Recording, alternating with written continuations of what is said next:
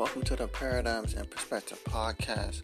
I am your host, Joe Simmons, and on this podcast, we talk about paradigms and perspectives and how people can achieve different results just by changing their paradigm and their perspectives. Let's get started with today's episode.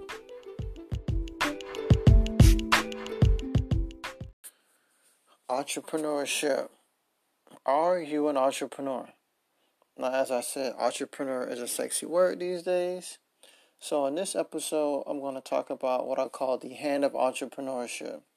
These are the 5 core traits or attributes or characteristics of what I feel a real entrepreneur is. So let's get right into it. This was inspired by Shay Rowbottom, who's the founder and CEO of Shay Rowbottom Marketing, and Erica Garcia, who's the founder and CEO of Cancun Cards. So, Erica recently flew down to Miami and had an interview with Shay for her podcast.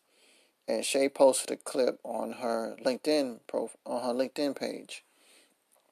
And basically, Shay and Erica were talking about how anybody can be an entrepreneur. And something I love what Erica said was that she says, everybody can be an entrepreneur. You just need passion to serve your customers and clients. And that's true. You do need passion. But one of my comments was, just because you can become an entrepreneur, that don't mean that you should. And that doesn't mean that everybody wants to become an entrepreneur. So I'm going to break down, like I said, the 5 core traits or attributes that I feel like all entrepreneurs must have, and this might even lead to a LinkedIn post. This might even lead to a short book that's under 100 pages. But this is the intro, so let's get right into HAND of Entrepreneurship. First up is optimism. This is the most important trait that all entrepreneurs have, and I mean real entrepreneurs. Like I said in a previous episode, not these student entrepreneurs, not these fundraising founders. I mean, a real entrepreneur has optimism. So, you may say, I feel like I am an entrepreneur, but how do I actually develop optimism? I'm glad you asked. I feel like there's 5 major components when it comes to optimism. First up, which is the most important fundamental trait or core characteristic of optimism, is a paradigm. I mean, obviously this podcast is called Paradigms and Perspectives, and perspective is number 2. So how can you be optimistic without having a specific paradigm and a specific perspective? Because one of my favorite quotes from Tim Grover is that we tend to focus on the neck down, but it's the neck up that controls everything.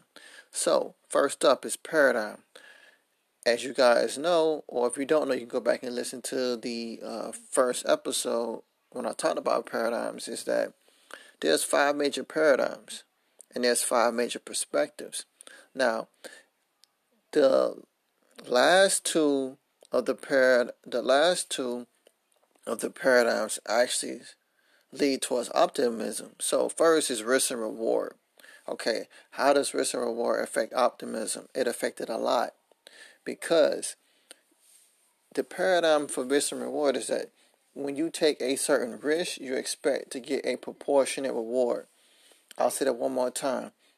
When you take a certain risk, you expect to get an equal, proportionate, or even greater reward. So when it comes to optimism, if you're taking higher risk, that's usually going to lead to a higher reward. So you're going to be optimistic to say, hey, look, I'm taking a higher risk. That means I'm going to have a higher reward, and that reward should compensate for my risk. Now, as we all know, we don't live in a perfect world. You can't bat 1,000. There are going to be some risks that you take in which the reward is going to be either very low or it's going to be negative. But if you look at the net, or if you look at the macro, not the micro, usually the higher the risk that you take, then usually the higher the reward that you get. I mean, you can look at Amazon, for example. Jeff Bezos always says that they take billion-dollar bets, and he's created a trillion-dollar company with the rest of the executives and the team at Amazon. So that's a good case in point. Now, the next paradigm would be the abundance paradigm. And this just basically means that everything is in abundance. So this is usually where optimism is at its all-time high. It's usually, where, it can't get no higher than that. It's usually where, you have abundance. So if you have abundance, you usually have a high level of optimism. So that is how, when it comes to entrepreneurship, if you have a risk and reward paradigm and you have an abundance paradigm, then that'll make it easier for you to have high level of optimism when it comes to navigating this entrepreneurial journey. Perspective when it comes to optimism. Now, once again, like I previously mentioned, there's 5 paradigms, when it comes to, not paradigms, there are 5 perspectives. Well, there are 5 paradigms, but I meant to say there are 5 perspectives. And the last 3 perspectives are really crucial for developing optimism when it comes to entrepreneurship. So the first one is conservative. When you have a conservative values, or you have a conservative perspective. And I feel like in entrepreneurship, you should be conservative when it comes to expenses. The reason why I say that is because, like I said, with the fundraising founders, or even just, revenue that's coming in, a lot of times there's a lot of waste. And if you don't have a conservative perspective, or you don't have some type of controls to manage or to reduce your expenses, you wind up spending money on things just to get tax write-offs. So similar to like in the film industry where they have creative accounting, where the studios come up with creative accounting to reduce the expenses, I feel like corporations and companies have the same thing. They come up with creative accounting, or what I used to call in corporate justifiable expenses, in which when you ask for certain things and they be like, oh, it's not in the budget, but you always find a way to pay for something else. That's because it was justifiable. So when it comes to getting back to entrepreneurship, you want to have a very conservative outlook when it comes to expenses. I feel like, which is, in a way, it's kind of in the middle. You don't want to have a loose rein on expenses where you're just paying for everything. Oh, we could just charge it to the credit card. We'll pay it back later. That's called being reckless. But then at the same time, you don't want to be too cautious neither, and where you don't spend no money on nothing. Then you don't wind up growing. And then eventually what ends up happening is you don't invest back into the business because you don't want to spend no money. So then you stay as a small business. Now, if you want to be a small business owner, you want to stay as a small business owner, that's fine. But in this ever-changing landscape, that's not a good strategy for survival. So that's why the conservative perspective is good to have when it comes to expenses. Then you have the progressive perspective, and you have the abundance perspective. Now, I believe you should have a progressive perspective and an abundance perspective when it comes to risk and revenue.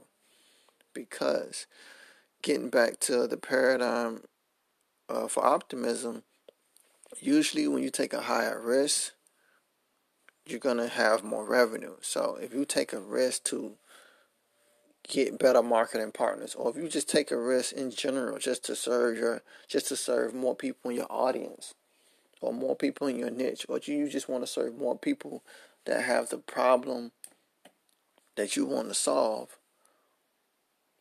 it's going to come with more risk. You got to manage the relationship. You got to get distribution partners. You're going to have marketing, sales, accounting, everything else. So you're taking a risk to serve more people, but you're also increasing the potential for you to increase your revenue. So that's very important when it comes to entrepreneurship, as far as having a progressive and having an abundance perspective. confidence. This goes without saying. You can't be optimistic or have optimism without confidence. So, that's just a no-brainer that when it comes to optimism, you need confidence. So, um, they go very hand in hand. And you just got to develop your confidence. Sometimes, you have to just find different ways to develop your confidence. I think one of the best ways to develop your confidence is through practice. But, this also goes back to, how you learn or how you interact with the world. I'm a visual learner, so a good way for me to increase my confidence would be for me to visually learn what I need to learn and then take action. Another way to increase confidence can be through auditory. Like I said, through auditory learning. You may learn through auditory, so by you constantly hearing it over and over and over and over, that will increase your confidence because it will also cement, that constant hearing in your ear. So you'll be listening to your inner ear to have the confidence to take the necessary steps. Then there's some people that are very kinesthetic, in which they just got to get their hands dirty. It's not about seeing something. It's not about hearing something. Like, they just got to get their hands dirty. So they try something, it doesn't work. Okay, cool. Try something else. And then they find best practices that way through, actually getting their hands dirty. And then you have some people that are very analytical, in which they have to either everything has to either be systematized or everything has to be broken down with analysis and analytics. So I'll try to go over that real quick. Systematize. Systematize is exactly what it says. Everything needs to be broken down in a step. And they also need to understand the practical application of each step. So within each step, there might be actually 5 micro steps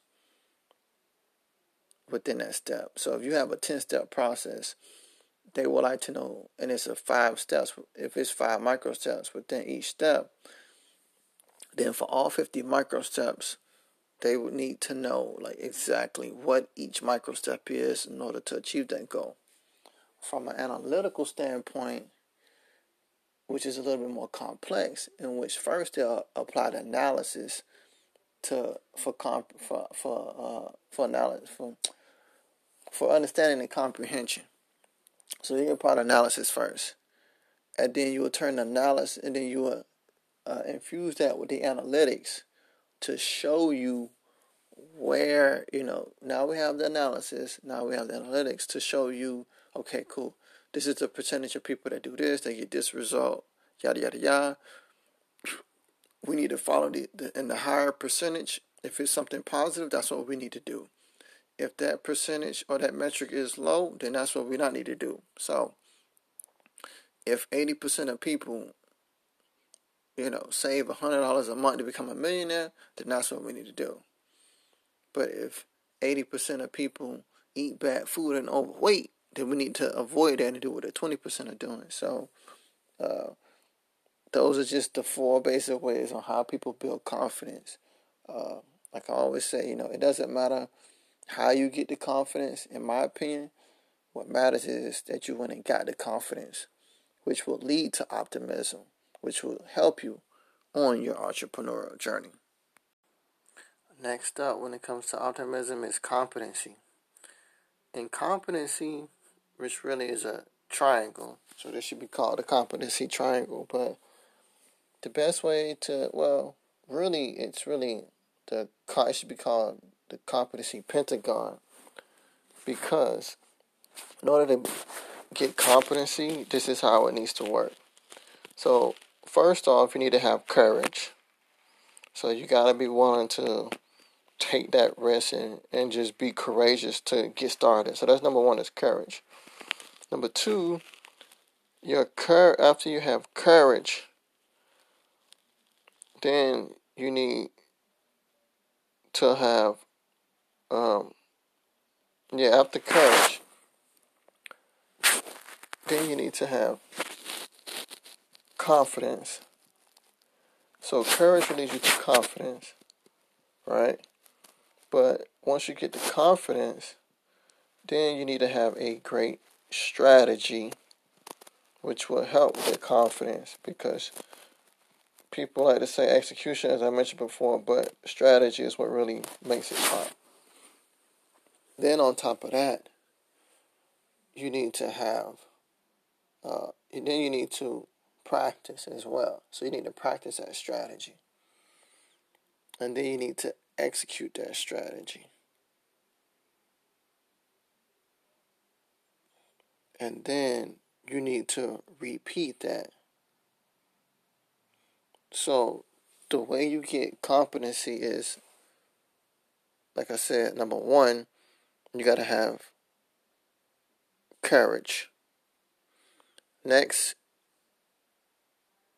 you got to have confidence. Then you need to have a great strategy. You need to practice often. And you need to execute to actually get the experience. And then the bonus step to keep that competency high is just to repeat the process over and over and over and over and over again. So it becomes a loop. So it goes something like this. I had the courage. Then I got the confidence. I got good strategies. I practice, which helps me then execute. Then I repeat. Then that increases more courage, more confidence. The strategy stays the same. I get better at practicing. I get better at executing, and then repeat. So that is how you develop competency. And as I always say, competency comes before compensation. If you master the competency, then the compensation will appear. And lastly is a future outlook when it comes to developing optimism. Usually, in order to have optimism, you have to have a positive future outlook. You have the right paradigm, you have the right perspective, you have confidence, and you have competency. And these all have given you experiences that should produce a positive outlook on life, because all of your achievements up until that point were once predicated on past actions. And that has created somewhat of a history for you. And they say history usually repeats itself. So if you've had a history looking into the future of producing great results, then it should only continue going into this new future with you having optimism. So those are the 5 when it comes to developing optimism. The second trait of successful entrepreneurs is passionate problem solving. Now let's first talk about the problem solving. Like I always say, business 101 is the law of reciprocity. And all clients and customers have one of 3 things. They either have a need, they have a want, or they have a problem that needs to be solved. I'll say that once again. All customer, clients, readers, audiences, whatever label you want to put on them, they all have 3 things that they need to be resolved. They have a need, they have a want, and they have a problem. If you can figure out how to meet one of these 3, 2 of these 3, or a combination of all 3, then that is a great recipe for bringing in revenue to an organization. Next up, like I said, which is what Erica mentioned, is passionate energy is required. That's right, passionate energy is required. Now, I know some people be like, oh, you shouldn't pursue your passion. Or I remember one time I seen a headline, a lady wrote a book where she was saying that you need to inject passion into whatever it is that you're doing. Now, you can inject passion into whatever you're doing, but it's going to be forced. It's going to take willpower. You're going to have to develop strong habits. And it takes 66 days to develop a strong habit to be installed. So, you're going to have to go through that. But it's easier when you're passionate, which is basically meaning flow, which is something that you naturally gravitate towards, something that you usually have a high interest in. Or, as I talk about in the 6 degrees of ambition, passionate meaning that something that you can commit to, you can dedicate yourself to, or something that become a lifestyle. And this is the reason why a lot of businesses fail. I have failed at trying to launch over 15 different businesses. And why did I fail? It's because I wasn't passionate in it. Well, let's just say I didn't have a full flame or full inferno. And getting back to the 6 degrees of ambition, usually I wasn't willing to commit.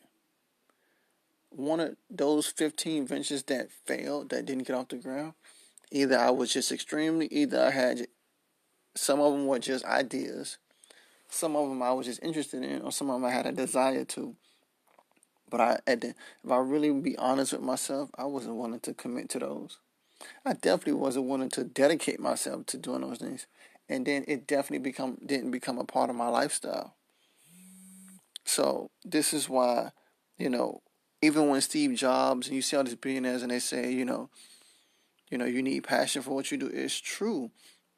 Because like even Steve Jobs said, the reason why he say you need passion is because entrepreneurship is very hard. And if you don't love it, you're going to quit. He was like, the same people quit. This is from one of the greatest inventors, innovators, and entrepreneurs of all time. I mean, this doesn't even have to be entrepreneurship. You can find something else that you're passionate about. It could be your family. I'm pretty sure you're going to be dedicated, committed, or make that a part of your lifestyle. It could be your health. So, it just depends. But that energy is going to be required. And your clients, your customers, your audience, they can see that. When the passion is there, they can see it. It's like turning on a light switch or turning on a light bulb in a scientific laboratory. When you see all that electricity sparking up, and you put it under a scientific microscope, and like I said, in a raw scientific lab, and you see the electricity vibrating, that's exactly what your customers and your clients are attracted to.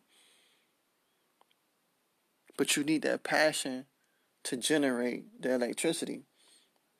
I'll say it one more time. You need the passion to generate the electricity. So when you see people that are intense and people love that type of energy, it's because they're passionate about it. Not only that, everybody has something that they're passionate about.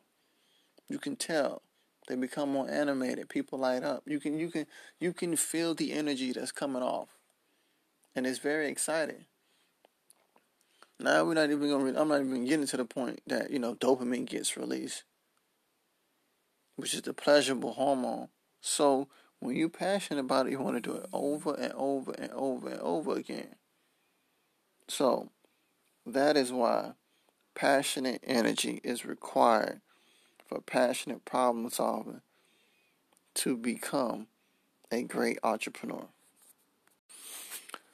And getting back to the need, want, and problem, you have to also give with authenticity, and then you'll receive the money or whatever reward is. There's another reason why we always preach it's better to give than to receive. And people knowing when you giving and it's not really authentic, like you're doing it begrudgingly because you're just worried about now. A good example is here in the United States, when you go to fast food restaurants, a lot of people like extra condiments when it comes to their food.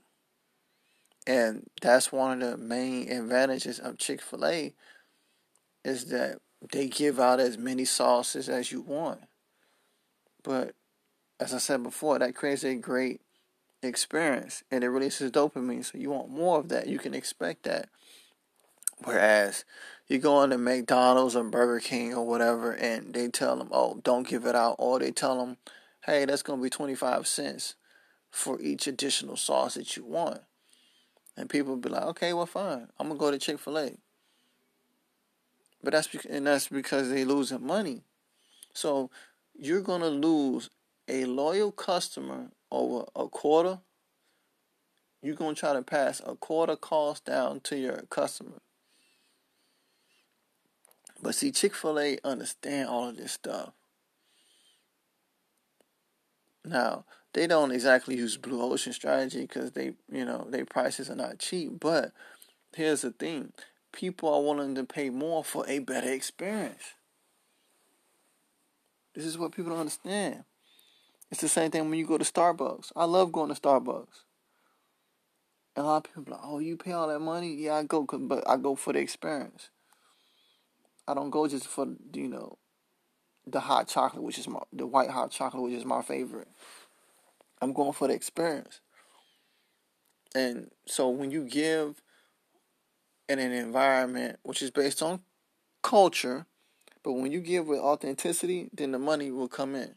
You won't have to worry about that because people see that you're being genuine and that you're being authentic to the core values of the company and to yourself. And authenticity is very, very important. So, if you are seriously considering entrepreneurship, make sure you give with authenticity. And then the money will come in based on developing a long-term relationship for trust. One of my favorite traits, which is definitely what separates real entrepreneurs from lifestyle entrepreneurs and small business owners. So this we're going to talk about leadership and team building. Yeah, that's right. Leadership and team building. We're going to talk about how leadership actually affects team building. The first major leadership style is autocratic. And this is basically, in simple terms, that's basically mean do as I say. And these people usually think they're the smartest people in the room. You can also say this is kind of a form of a dictatorship. And in my personal opinion, this does not really help build the best teams. This usually creates a lot of chaos and division and resentment and sabotage because everything is do as I say. And you're not really open to feedback. So, from an autocratic leader, yeah, it may start off that way, but life is a marathon, not a quick sprint. This works great for something that's a quick sprint, but people always remember how you treat them, and people want to feel like they have freedom to make decisions, and they want inclusion. So, I would say stay away from being autocratic. Now, that doesn't mean that can't work for you. That's just my recommendation. You may have a small entrepreneur shop where you're making $1 to $2 million a year, and autocratic may work for you where you have a small team and that people are online and they're just happy to have a job. But if you're really trying to really scale, autocratic won't help you get there. Next is authoritative, or this could be the visionary. That basically says, follow me. Usually, you are the guide and you provide guidance. I'm naturally a visionary, so this is definitely be my leadership style, in which I would say, follow me. I'll have the guide, I have the blueprints. But I really like this formal style is because real visionaries, like I said, they provide the guide and they're open to suggestions. They're open to feedback. They're open to changes.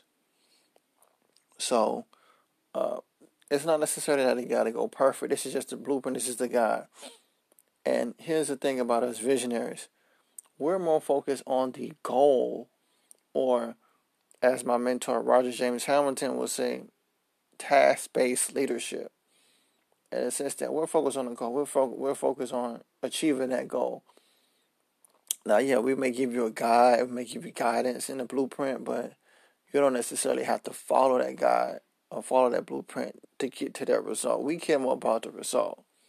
Did we get the result? Did we meet the deadline? Did we do everything that we needed to do to get there? So there's a lot of flexibility and there's a lot of collaboration when it comes to authoritative leadership.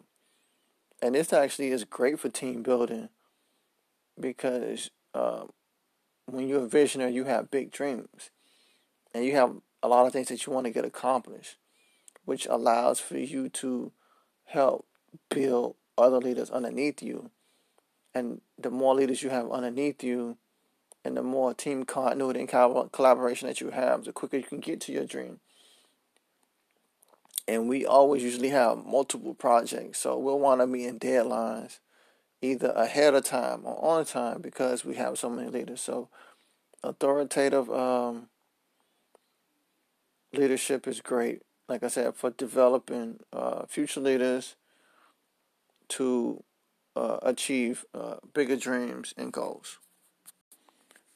Next up is the pace-setting leader. And this leader has the mindset of do as I do. And usually they're running fast and they have high standards and they set the bar really high. Most people can't keep up with this because, you're moving at the speed of light. So this here is really one of the worst leadership styles. And it's bad for team building because most people do not have stamina and endurance to last. And this is basically trying to run a marathon at a very fast pace, and you have a high bar. Now, like I said, some people are able to do this, but for the majority of people, they can't keep up with the pace. It's too much and it's too fast. So it can help to build teams, but it's very rare and very highly unlikely that you will see a lot of great leaders that are built off of, pace-setting leadership. Unless that's the culture where everything is super light speed, like, Verizon Fios, fiber optic, high-speed internet type of culture, in which everybody would have to be running fast and the bar has to be set real high. But then that can also increase your cortisol and that can also increase your stress and have a lot of negative benefits to the overall health of your employees. So, like I said, with pace set, I don't highly recommend it, but it can work for the right cultures. Next up is the democratic leadership style. This is the what do you think? So these leaders usually try to get the opinions of others before they make a final decision. As I mentioned earlier about, getting the opinions of others and inclusion, a lot of employees like the democratic side. Like I said, everybody wants to give feedback. Everybody wants to feel like they had a part in it. So, democratic leadership works very well when you want the collective effort and you feel like you want to represent everybody involved.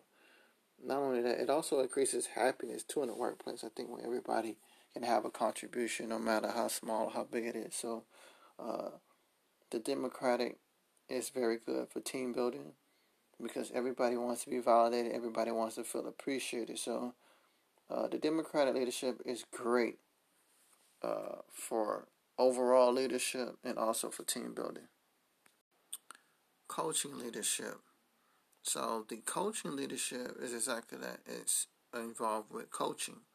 So the coach would always say, consider this. And they are a very strong proponent of that. Talent can be developed.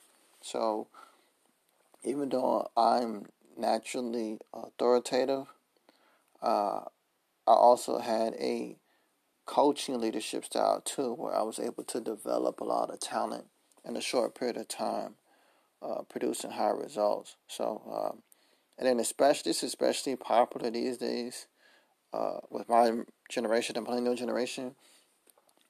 The millennial generation definitely favors the coaching leadership, but that is usually not as what is prevalent in today's society. Usually, it's a autocratic leadership style that I'm seeing heavily prevalent in especially the corporate America arena is very heavily autocratic and not enough coaching. But this is why a lot of millennials will probably wind up working for a lot of millennial founders in the future, especially, and then you're going to have Generation Z coming up. They're going to have things that they want too. So, the autocratic is definitely going to need an innovation makeover, but the coaching leadership style works very well where, talent needs to be developed. But also, too, the downside to this is that you can develop the talent, but you also need to develop the leaders underneath that. Bill Belichick is a perfect example of that. A lot of people criticize him for that. Yeah, he's a great coach, 6-time Super Bowl champion, and he's developed some of the best talent, but he doesn't develop his staff. And they said that's usually why because he also knows that a lot of the staff are going to wind up becoming coaches. And it's all about winning. So he don't develop his staff so that in the event that if he faces them in the future, he has a higher probability of winning. I think recently the only coach that defeated Bill Belichick in a game was Mike Vrabel, and that was when the Tennessee Titans played the Patriots, I think about a year or two ago. So that's the downside to coaching leadership style, is that you spend too much time developing the talent, but you don't develop the actual leadership or the actual people that are leading these people. So just make sure that you develop the talent and you develop the leaders that are leading the talent. Affiliative leadership. This is basically when it says that people come first. This is all about managing the emotional equity of the team. And this is great. The people should come first, because when people come first, they're taken care of. And when they're taken care of, they can produce great service to clients and customers, producing great revenue. Similar to kind of a segment that I mentioned with, Jack Ma talking about, the importance of taking care of people. As also, too, Richard Branson shares those same sentiments. But here's the problem, though. The problem that lies in this is that if you put your people first too much and you don't hold your people accountable, then that's when the problems are going to happen. And I can account from this from personal experience, where I had a great leader, at least what I thought initially. And like I said, he's still a great leader. And initially I was like, yeah, man, this is the best leader I ever had, which is true. But the problem is that people learned quickly that he was a very emotional leader. And as long as you had a strong emotional equity with him, you can get what you want. So, like I said, I was pissed off about it. Because why? That left me to be the janitor. So because this person had high emotional equity with the leader, now I got to come in and clean up their crap. Because there was low accountability that was implemented in the department. And like I said, that frustrated me and that pissed me off for a long, long time. Because we had low standards. At least to, my opinion. But I used to tell them, if you can meet my standards, you can meet the standards of everything else. Because when executive management and senior management is sending us stuff to work on, they don't care about, because you got a low skill set, because you got low competency. They don't care about that. You got to be able to get the job done. That was another reason why, too, that, I pushed as far as I could. But that was another reason why we had high QA rate, quality assurance rates. We had high quality numbers. Why? Because I used to set the bar high, especially when it came to compliance too. I used to set the bar high. And so that means that if you met my standards when compliance came in, or with QA or legal, whatever, did they review, you wouldn't have to worry about that because my bar is set higher than this. But after some disagreements, I said, okay, fine. I got tired of being Superman. I got tired of saving people. So what happened? You want to report me? Cool. Go ahead and report me to the leader. Now you on your own. And what happened? I stopped saving people. Department numbers went down drastically. Leaders had to call an emergency meeting. This is unacceptable. This and that. And I'm looking like, see, I told y'all this was going to happen, but nobody want to listen to me. So that would be my main caution when it comes to if you are a affiliative leader or you plan on building people like that. Yes, put people first, but you just got to make sure you hold them accountable. And it has to be some type of standards they have to meet. If not, it's a recipe for disaster and for chaos. And laissez-faire, I'm hoping I'm saying that right. It's a French word. But basically, this type of leadership means that you swim with the current. And this works well when you have self-motivated and high achievers, or what I used to call self-policing teams.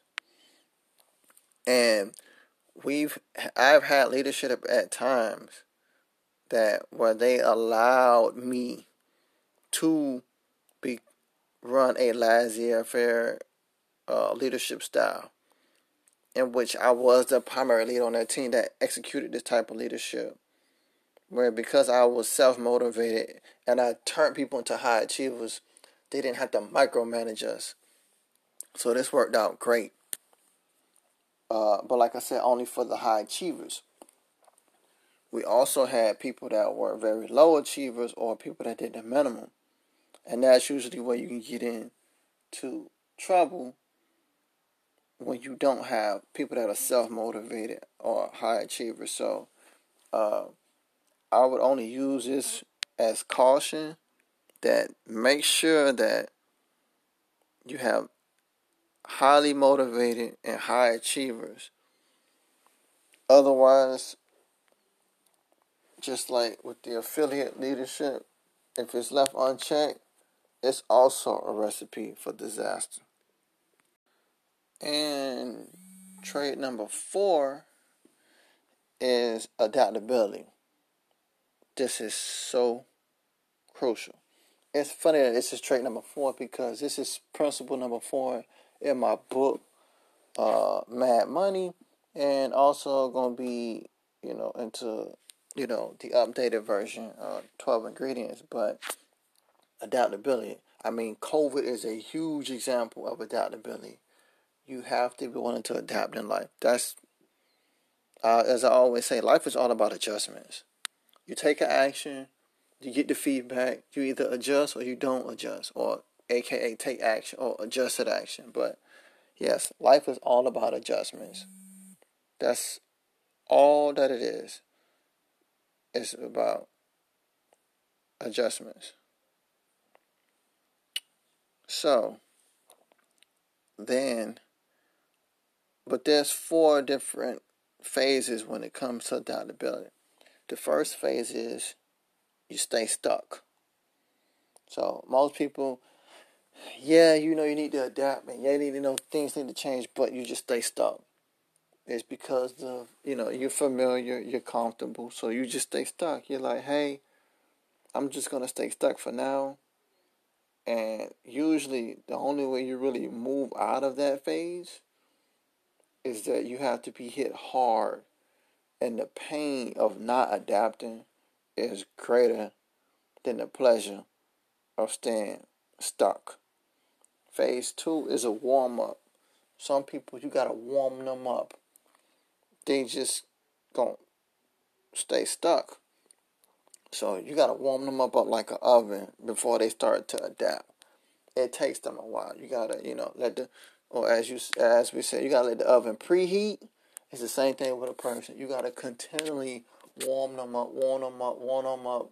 Basically, you got to get that momentum going. You got to get that spark going, before they will adapt Then phase 3 is small changes. So now that you're not stuck anymore, now you warmed up, you would take small changes. You won't just jump out there and just do stuff fast. You will, take small, slow, methodical steps towards changing, towards adapting.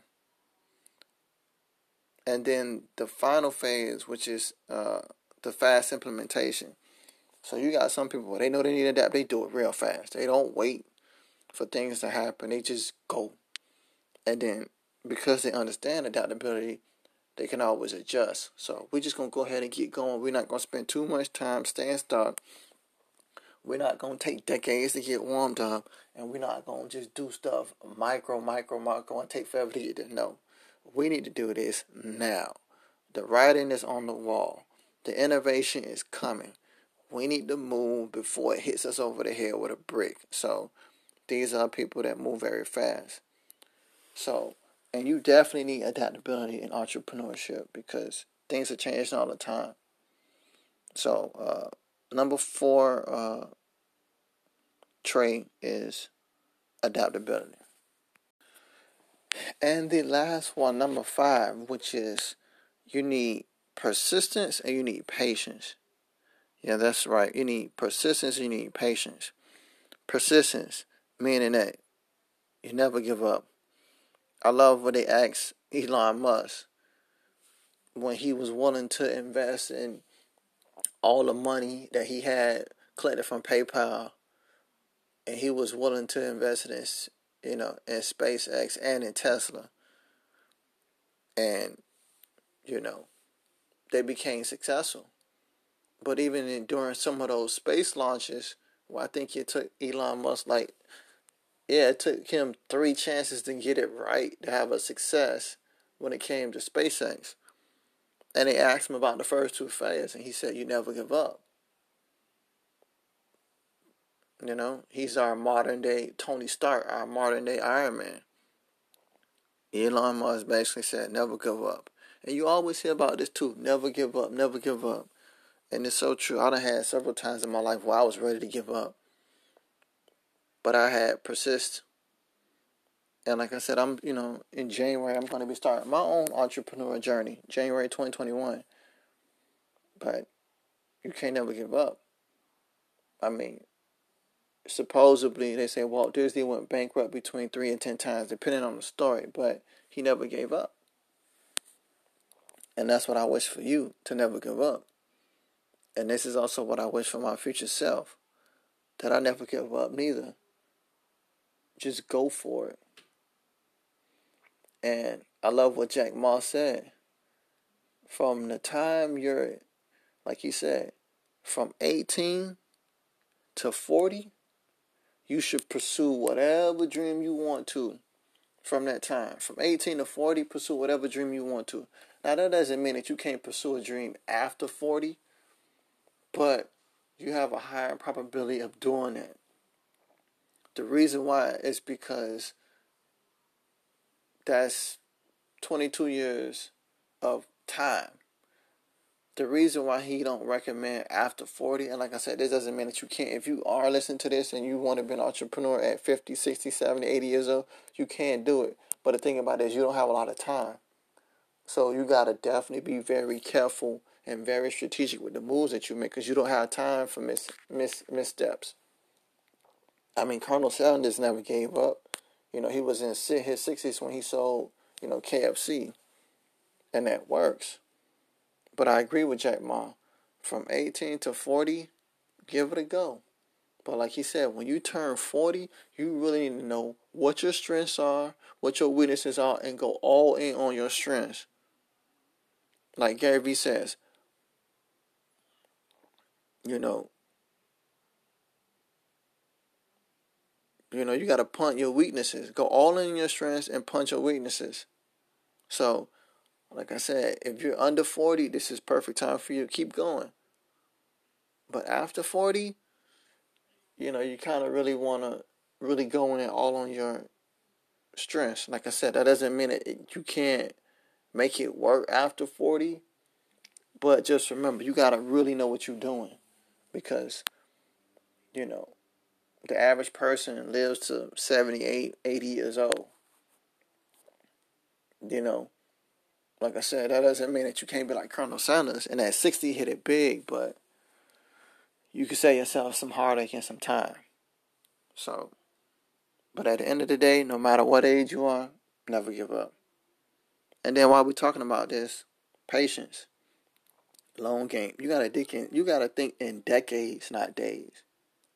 As I said too in the Jack Ma segment, he thinks in decades.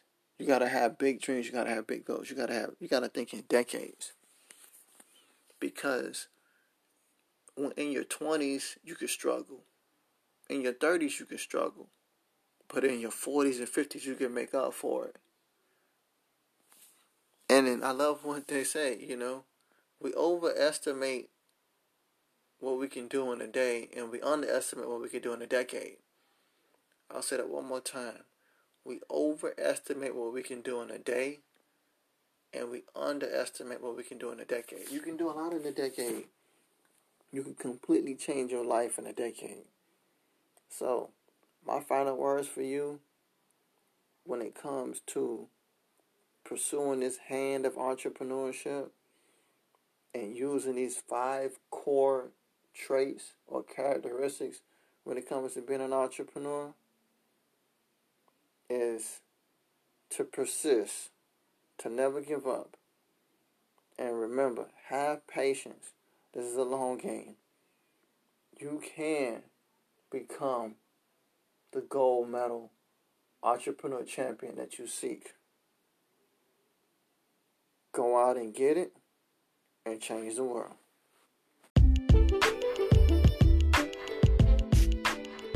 Thank you for listening to the Paradigms and Perspectives podcast.